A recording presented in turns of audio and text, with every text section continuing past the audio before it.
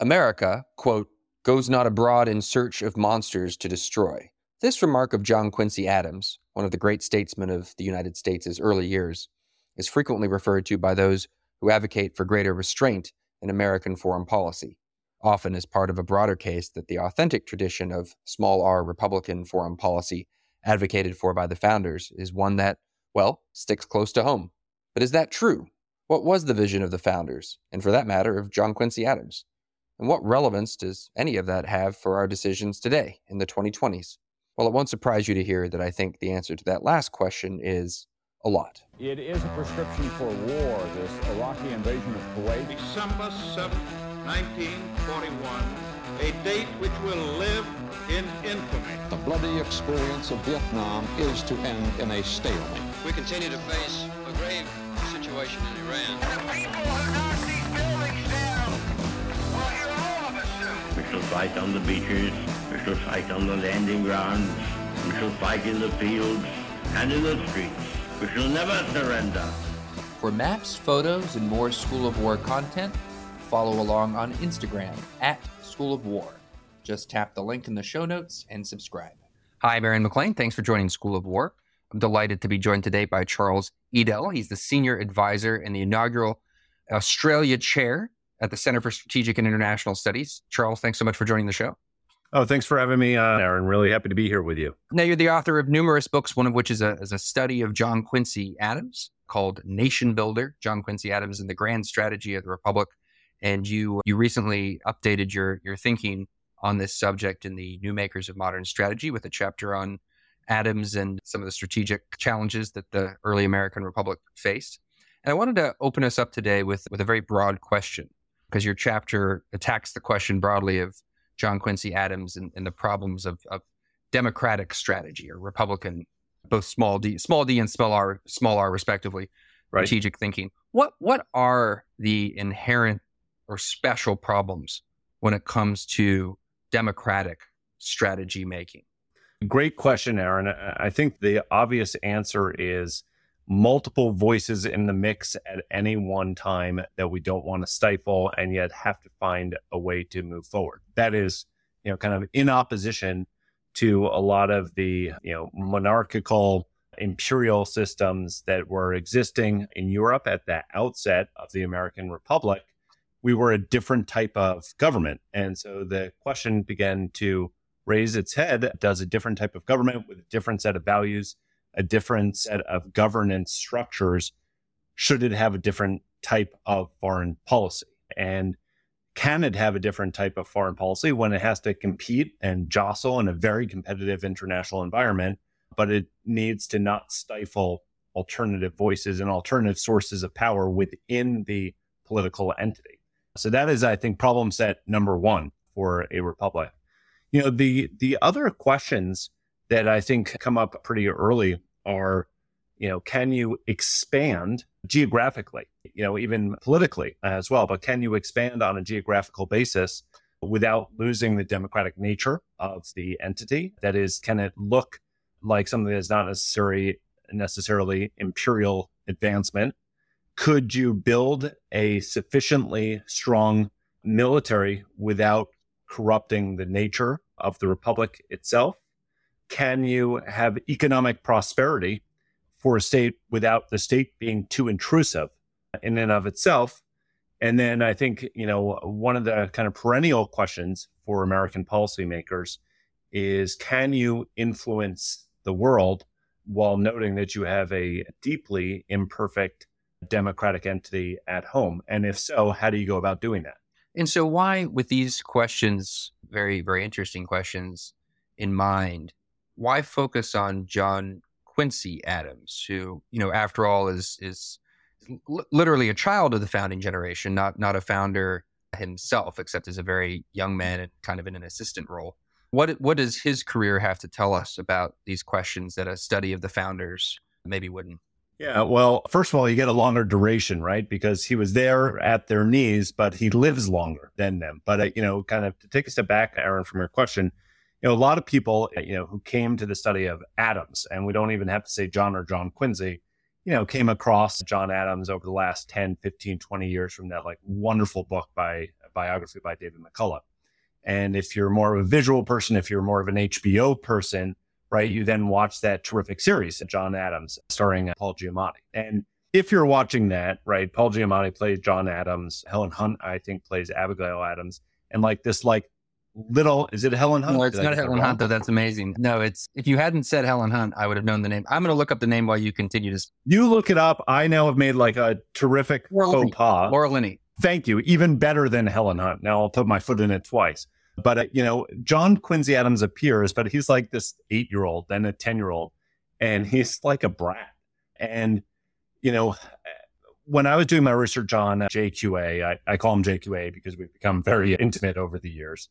He's like a little brat, but he is such an interesting figure because if you think about the span of his lifetime, I mean, he reaches everywhere from obviously, accompanying his father to the European continent in the middle of the American Revolution.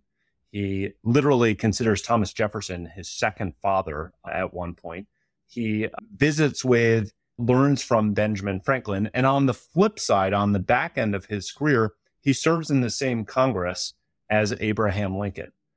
And along the way, if we think about kind of the main elements in the development of American statecraft, right, we think about Washington's farewell address, right, as maybe the first big statement of American principles.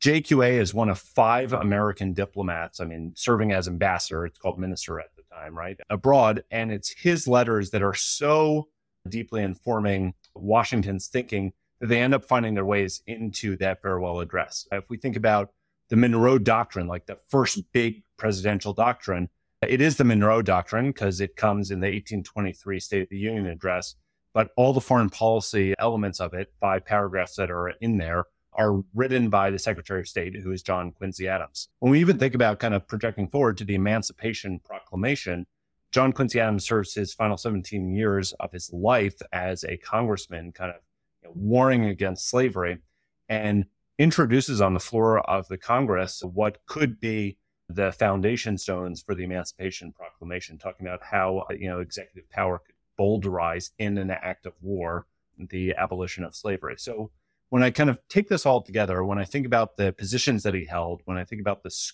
kind of the length and duration of his career, the founders are amazing because they're just like a hive. They're a trove of, thinking, but they have the idea, a couple of them, if we get into Jefferson, if we get into Madison, have careers that go on, but you don't get to see the development of the republic, nor some of the contradictions that begin to kind of come into fore that the founders glimpsed, but didn't have to deal with quite as much as some of the later entities. So, from Washington to Lincoln, JQA is really the spanning bridge there.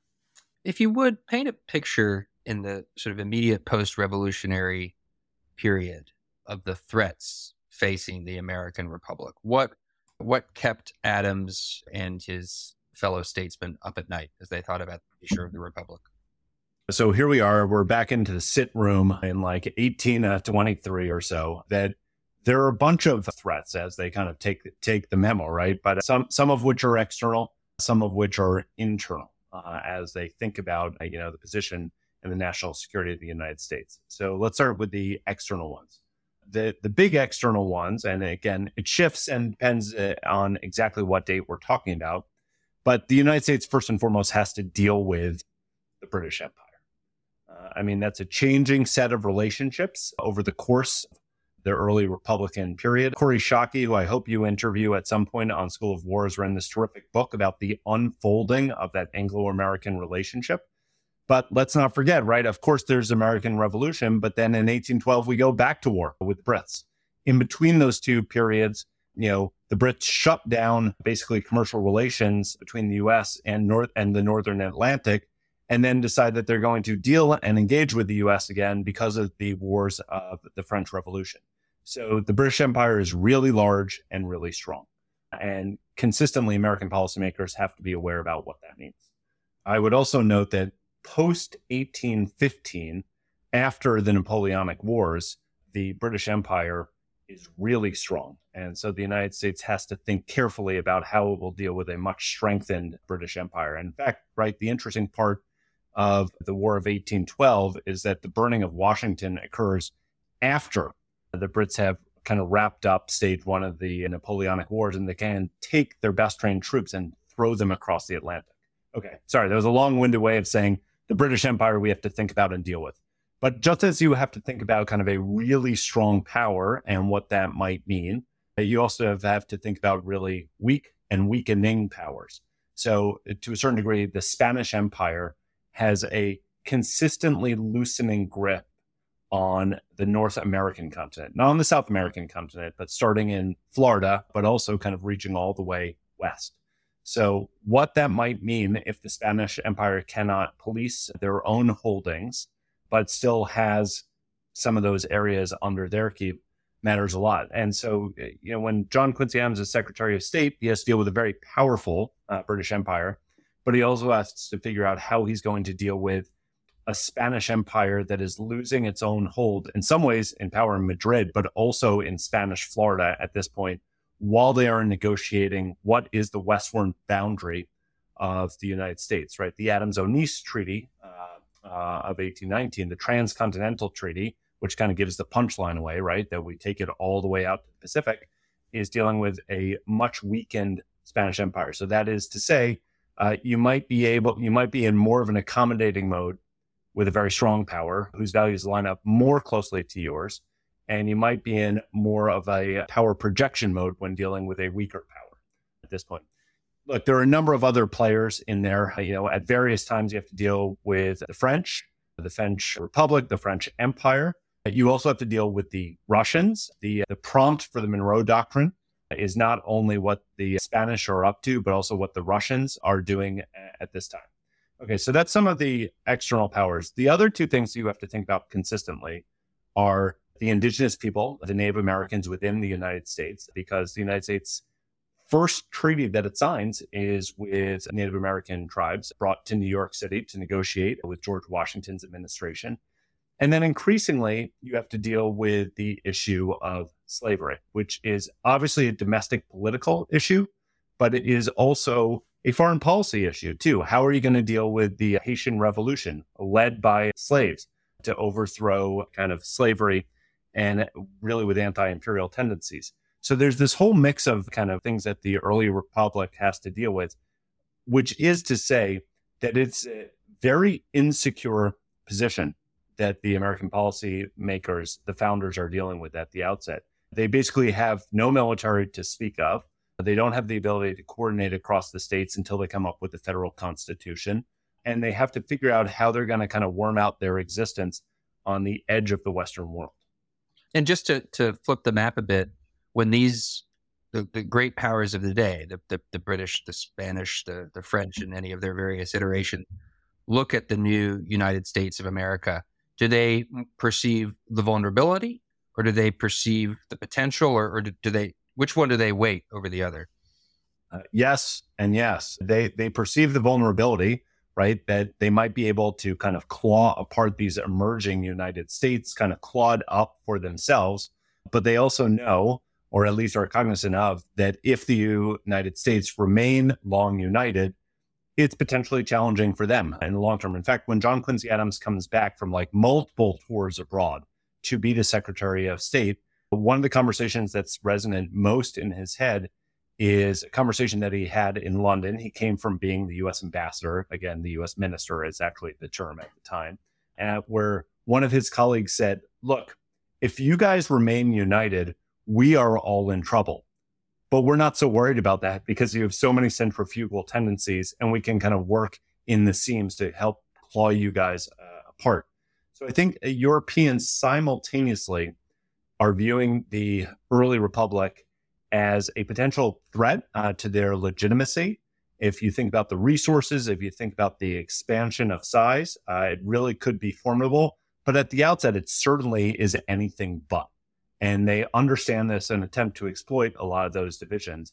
So that's why at the outset, we like to talk about how we hope that oftentimes American national security and foreign policy is bipartisan in its broad outlines. But at the beginning, it's a national security imperative that you have national unity, because if not, you're going to be ripped apart by European powers who are trying to claw you apart. One final note for you on this, Aaron. That I know we're talking about the makers of modern strategy, or the new makers of modern strategy, as Hal deemed this one. On my book on John Quincy Adams, I have this background, it's like his giant face projected against this map of the United States. And the reason why I chose the map is basically it's this wonderful 1775 map of the United States.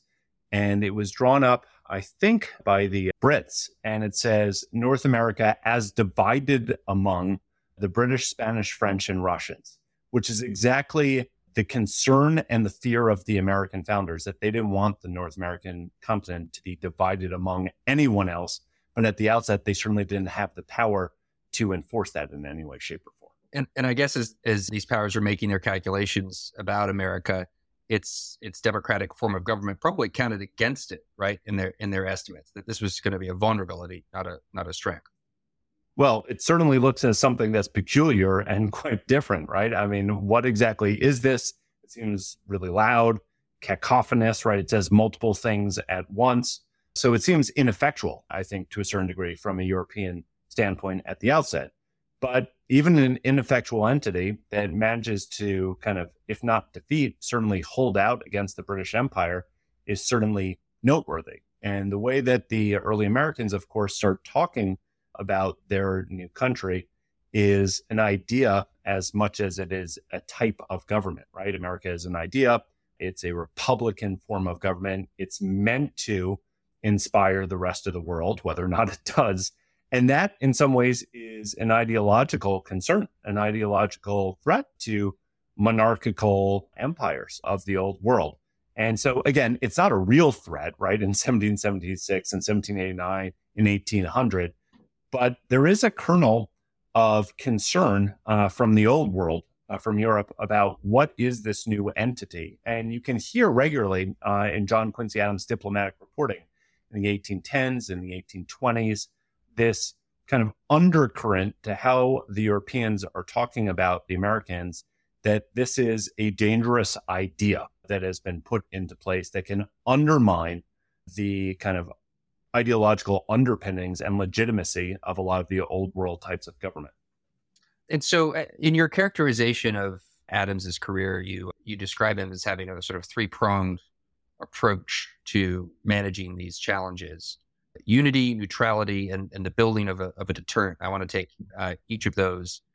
Sure. Unity, I mean, what comes to mind immediately, and of course you point to it in the chapter, is the sort of semi-mystical way in which Lincoln will come to talk about union, and the union as a casus belli and altar at which to sacrifice so many lives. But the way you're talking about Adams, it gives a little bit more of a practical sense of why union is necessary in the face of these foreign challenges. But talk a bit about what this idea meant to Adams. Sure, absolutely. And look, this three-pronged approach, I should say, is kind of the evolution of how Adams sees security writ large, not his strategy overall, but how his approach to security. And the first one is unity. We started talking about this just a second ago, that the absolute fundamental nightmare, I think, of the founding generation is that you have the replication of Europe in North America. That is, you have a multitude of sovereign states jam-packed next to each other that are jealous of each other and they have territorial designs on each other. And therefore, to make sure that like your small fiefdom isn't invaded by another one, you have to arm yourself to the teeth. Then if you have to arm yourself to the teeth, you probably have to militarize your society to do that. And you probably have to do away with a fair amount of civil liberties. That is the nightmare of the founding generation. They do not want this to occur. But to make sure that that doesn't occur, you have to make sure that you kind of weave this confederation of entities, colonies, then states, into something that is greater than the sum of its parts. So that, New York and New Jersey are not spending their resources on arming themselves against each other. And this is really reinforced during that Confederation period before we get to the Constitution, because New Jersey and New York, just to pick on the two, right, might have very disparate trade policies. And if so, that might allow France or Britain to play them off against each other. You also have early on, one of the early kind of political scandals is the Citizen Guinea scandal, right? Where the French are actively working to influence American politics. And the American cabinet under Washington decides that even though you might have some Americans who are more sympathetic to the French cause and the French Revolution than others, if you don't have a unified national federal response, you will have agents of influence kind of running amok and not expressing their own, but another country's preferences. So therefore, right, kind of take these together, one, that you need to have a federal entity that supersedes the power of the states. And right, that is the battle for the Constitution in many ways, which is quite hard if you think about this from American perspective, because you fought a revolution based on making sure that you don't have a distant seat of power that rides roughshod over these colonies and states. And all of a sudden, and the drive to the Constitution in that kind of 1780s period, you realize that when you have totally weakened governing authorities, you really have a hard time raising taxes, raising a military, conducting kind of uniform trade policies. So unity at a certain degree needs to be hardwired at least into the conduct of our foreign policy and national security, right? That's kind of one part of this. But, the second part is you can talk about a unity all you want, but you have to think about what you're going to do with your unity. And if the goal is to expand both territorially and kind of, from an influence perspective on the global stage, involving yourself in the quarrels of Europe at the outset is probably not the best strategy, right? It will dissipate your energies. It will lay you open to the charge that you're taking sides in European quarrels, and therefore Europe can take sides in kind of struggles between New York and Pennsylvania. And so neutrality really becomes the strategy by which the Americans seek to position themselves. Now, it's not 100% neutrality. They clearly lean to one side, then lean to another. In fact, the first 2 decades of American foreign policy is basically a tilting match between the French and the British, trying to get maximum advantage for themselves. And nor is this, I should say, neutrality, a policy that is meant to be a straitjacket for the United States. In fact, when we get to World War I and you see kind of debates erupting about whether or not the United States should involve itself in, Europe's great conflagration, a lot of policymakers in the early 1910s say no, we should go back to Washington's policy of neutrality. We should never involve ourselves in any conflicts abroad. And when you go back to Washington's and you go back to the debates that break out around this, Washington himself says, we don't have to be neutral for all time. This is a strategy now while we are weak. And then the final point I would just make on this is if you want to be neutral from the big, great power dust-ups of the day, that's all well and good to say. But the question begins to raise itself about you're going to be neutral based on what and with what army. And so you have a debate kind of that takes shape, still taking shape, but really for the first couple of decades about what is the appropriate size of the military instrument, what's the right balance between a land-based power and a naval power at the time. But consistently, Adams, amongst others, is advocating for, we don't want to overly militarize, but we certainly need a sufficiently large military deterrent to make sure that we can be neutral when we want to. And probably the Navy is a better instrument for that than an army. So if we could linger on this question of neutrality for a moment, you probably guess where I'm going here, and to take it a bit further forward than World War I, but up to present day debates about America and the world. As you know better than most, Adams's name is invoked frequently on behalf of not exactly neutrality, but certainly a strongly non-interventionist vision of American power in the world. Restraint, I think, is a term that gets applied to it by its adherents.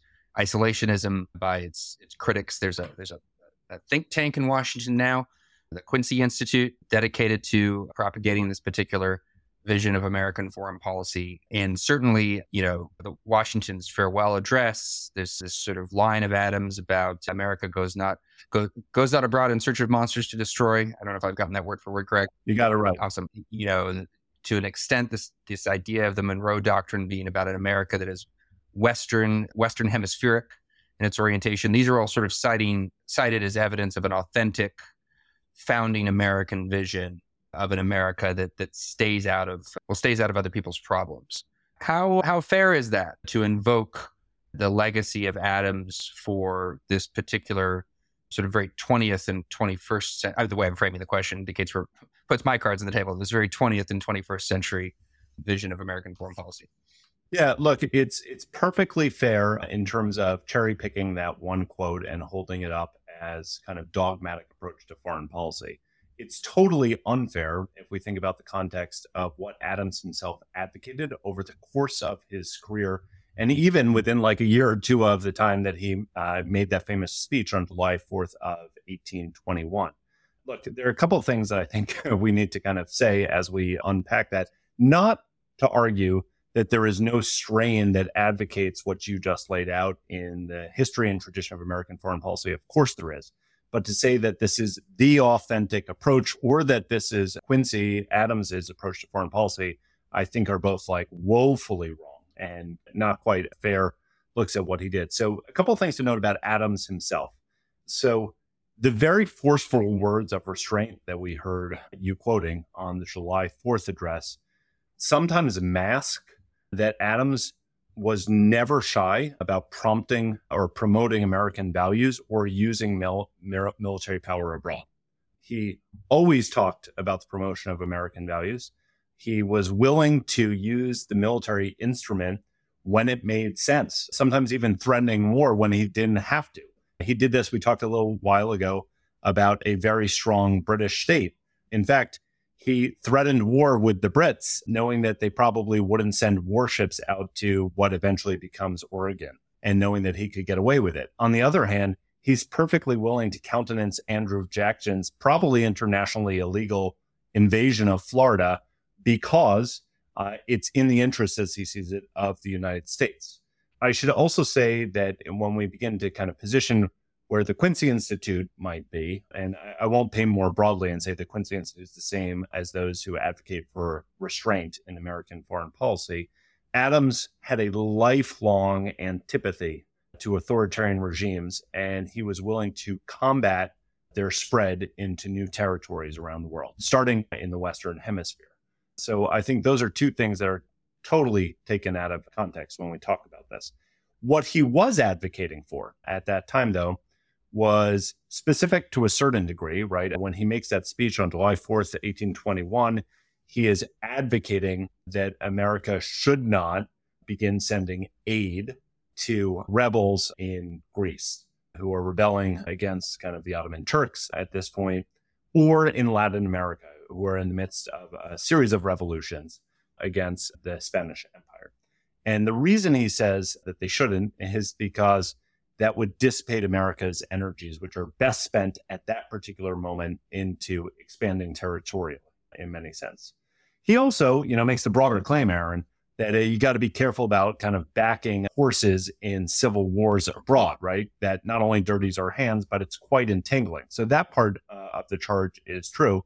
But he does say that you have to be very judicious about what type of power you have, matching your resources to your objectives at the time. And in 1821, it makes absolutely no sense for the United States to do that, comma.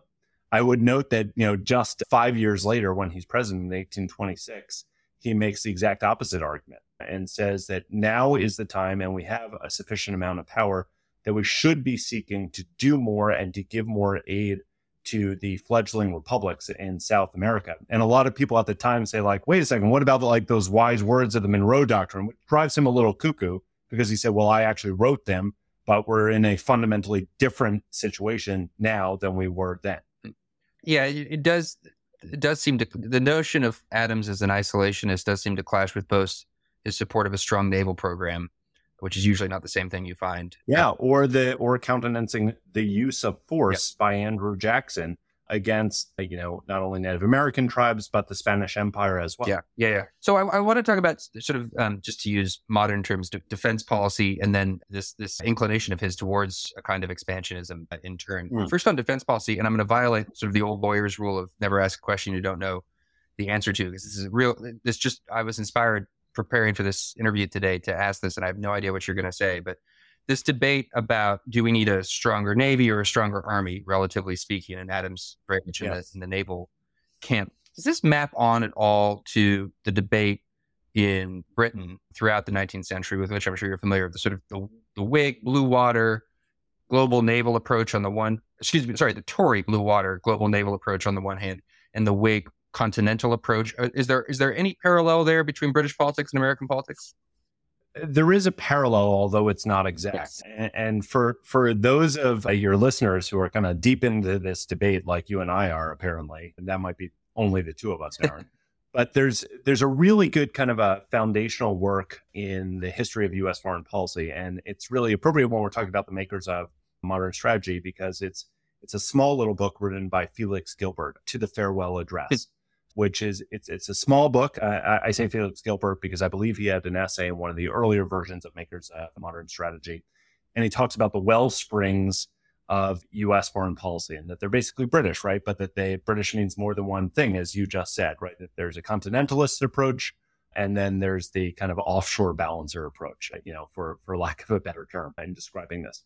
There is no doubt that the founding generation, Adams included, although he's like generation and a half removed, as we've noted, are well across these debates, right? They grow up kind of reading all of the debates, all of the kind of the Whig Tory debates that you hear in 18th and 19th century England. And they are not only well across that, but if you read the Federalist Papers, which are really a statement of our political philosophy as much as they are a defense of the Constitution. And I would go one step further than that, too. If you read the Federalist Papers, which I have done, we generally think of them as a statement about, in defense of checks and balances, about our domestic constitution. I'm forgetting the number off the top of my head, Aaron, but something like 38 of the 89 essays are about national security and go very deeply into the historical analogies and also the contemporary policy suggestions that, Hamilton and that Madison, and to a certain degree, Jay, pull out of them. And a lot of them are about navies and why navies are best equipped not only to defend republics, but also to ensure that they don't kind of, not only gobble up all of the domestic resources, but don't have large sitting armies that can trample on civil liberties. And you actually hear that kind of spelled out in the Federalist Papers themselves. So I'd say that Adams in general is very well across these debates, has him advocating for the Navy, but then don't forget too, local politics of this, that Adams is a politician from Massachusetts. Massachusetts is where our shipbuilding industry, it comes from in the early republic too. It's also where our commercial industry, it doesn't wholly reside, but if we think about all the trade that's coming out of Massachusetts, out of Cape Cod, I mentioned a while ago that, the Northern Europe is closed down to trade for the Americans right after the American Revolution. So by the time you hit the Constitution, as much of an eighth of the American economy is wrapped up in trade with China. And that is all going out of Massachusetts at this time. So there are reasons kind of parochial, there are reasons commercial, there are reasons strategic, and there are reasons philosophical to support a Navy from the beginning. Got it. Thanks for that. Let's talk a bit about expansionism. We've touched on it throughout the conversation, but I want to zoom in on the tension between continental expansion on the one hand and slavery on the other, which you address in the chapter. And it's, you have this elegant, even really beautiful formulation of the significance of Adams as his career shows some of the answers to the questions raised by America's founding. And this is a question, this question of how to reconcile, continental hegemony on the one hand with republic, the challenge to our Republican character leveled by slavery on the other, as a kind of insoluble question. It's a question Adams certainly does not solve. Talk a bit about that. How does Adams' career and his thought on foreign policy and slavery, how do those things all intersect? No, it's a great question and a deeply disturbing one, not only to Adams, but for America and Americans still. Look, the grand kind of sweep answer to that, and then we'll get a little bit more specific about Adams, is the founding generation knew obviously that slavery was a problem, right? I mean, if you look at all the debates around both the Declaration of Independence and the Constitution, what was put in, what was taken out, it was obviously because slavery didn't accord with the principles that the American founders were holding up, but they couldn't quite figure out how to deal with it. That's a very crude way of talking about this. but they kind of cobbled their political compromise together on the backs of all the enslaved Americans, with the hope that over time things would get better, that slavery would become less ingrained in America, that as America developed, the transatlantic slave trade would become less prominent, and it would ultimately wither away and become a historical artifact.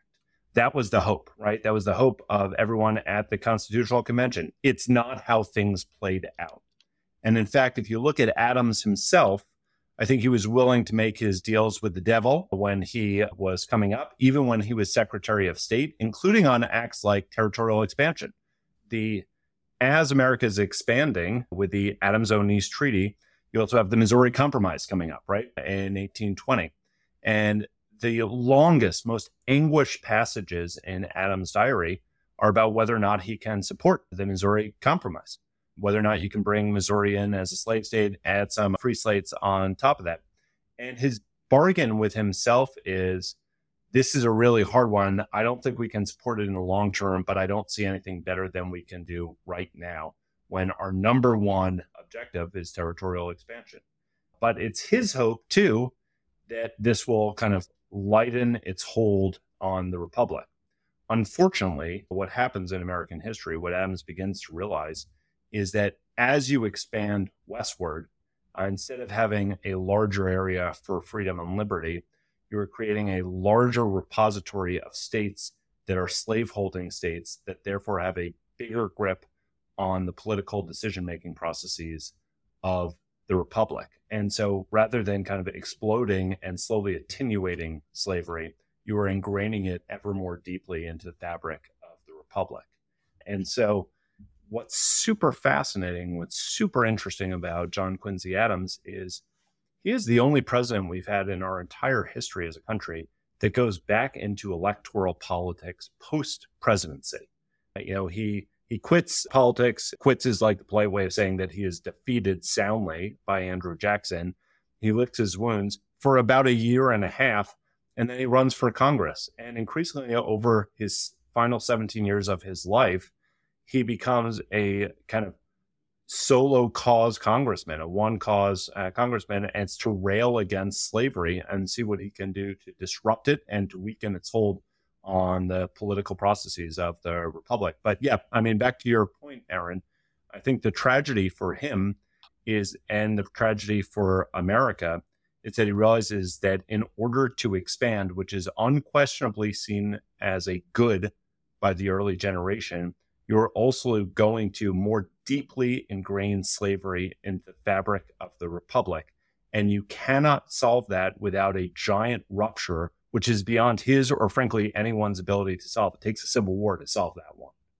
Just to talk about Adams the man for a minute, because we've been at my insistence talking about these very general issues. It's quite the picture, isn't it, of the end of a career, to go from the presidency to service in the House, dying in the House, litigating in all these issues, from that relatively humble position, impossible to conceive of in the 21st century, where, post-presidential, you get your foundation, you're consulting, etc. What is it about it? Well, I guess one way to ask the question is Adams unique? Was this kind of thing just a sort of genuine lifelong commitment to public service more common in his generation, or is there something unique about him?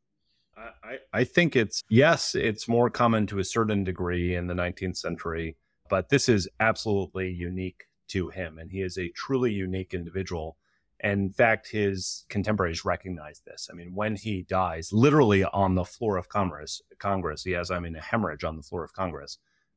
He begins to be eulogized by everyone, including his enemies, as this is a unique individual in our history. And they recognize this at the time. Why does he do this? There are a lot of, individuals are complex, and Adams is more complex than most. I'd say, I have a book to sell you, and I do. It's the first one where, his post-presidential career is fascinating. There are fascinating episodes in there, Aaron, including at one point, right? You probably learned this in grade school. All of us did and then forgot it, right? We had the gag rule on Congress, right? That slavery was so combustible of an issue that there was a congressional prohibition on even talking about slavery on the floor of Congress, which is, preposterous in so many ways. And yet you couldn't talk about it as a congressman. There was no congressional privilege on this. Adams decides at one point that this is antithetical to how he needs to see the United States develop, and wages like through, acute understanding of parliamentary procedures, he gets himself censured or potentially censured because he baits, Southern congressmen, and then leaps to the floor again and says, well, now that you've said something about me, I have to defend myself, and basically holds the mic for 2 weeks straight talking about slavery. And eventually the gag rule is rescinded because of all the work that he does here. So he's a really unique, very kind of ornery individual. And, there are a lot of reasons for this. He has quite an interesting relationship with his very famous parents. He has a lot of personal tragedy in his own life where he feels like things have not gone right, including, at the end of his presidency, his eldest son commits suicide. His younger brother, who he's quite close to, drinks himself to death at one point. And so I think it's making amends for this that he throws himself in. The other thing is, individuals, as we said, are unique, but also kind of pointy in some ways. Aaron, there's some things that you have, tendencies to, and they're quite different than I'm sure what mine are. Adams' strength is in opposition.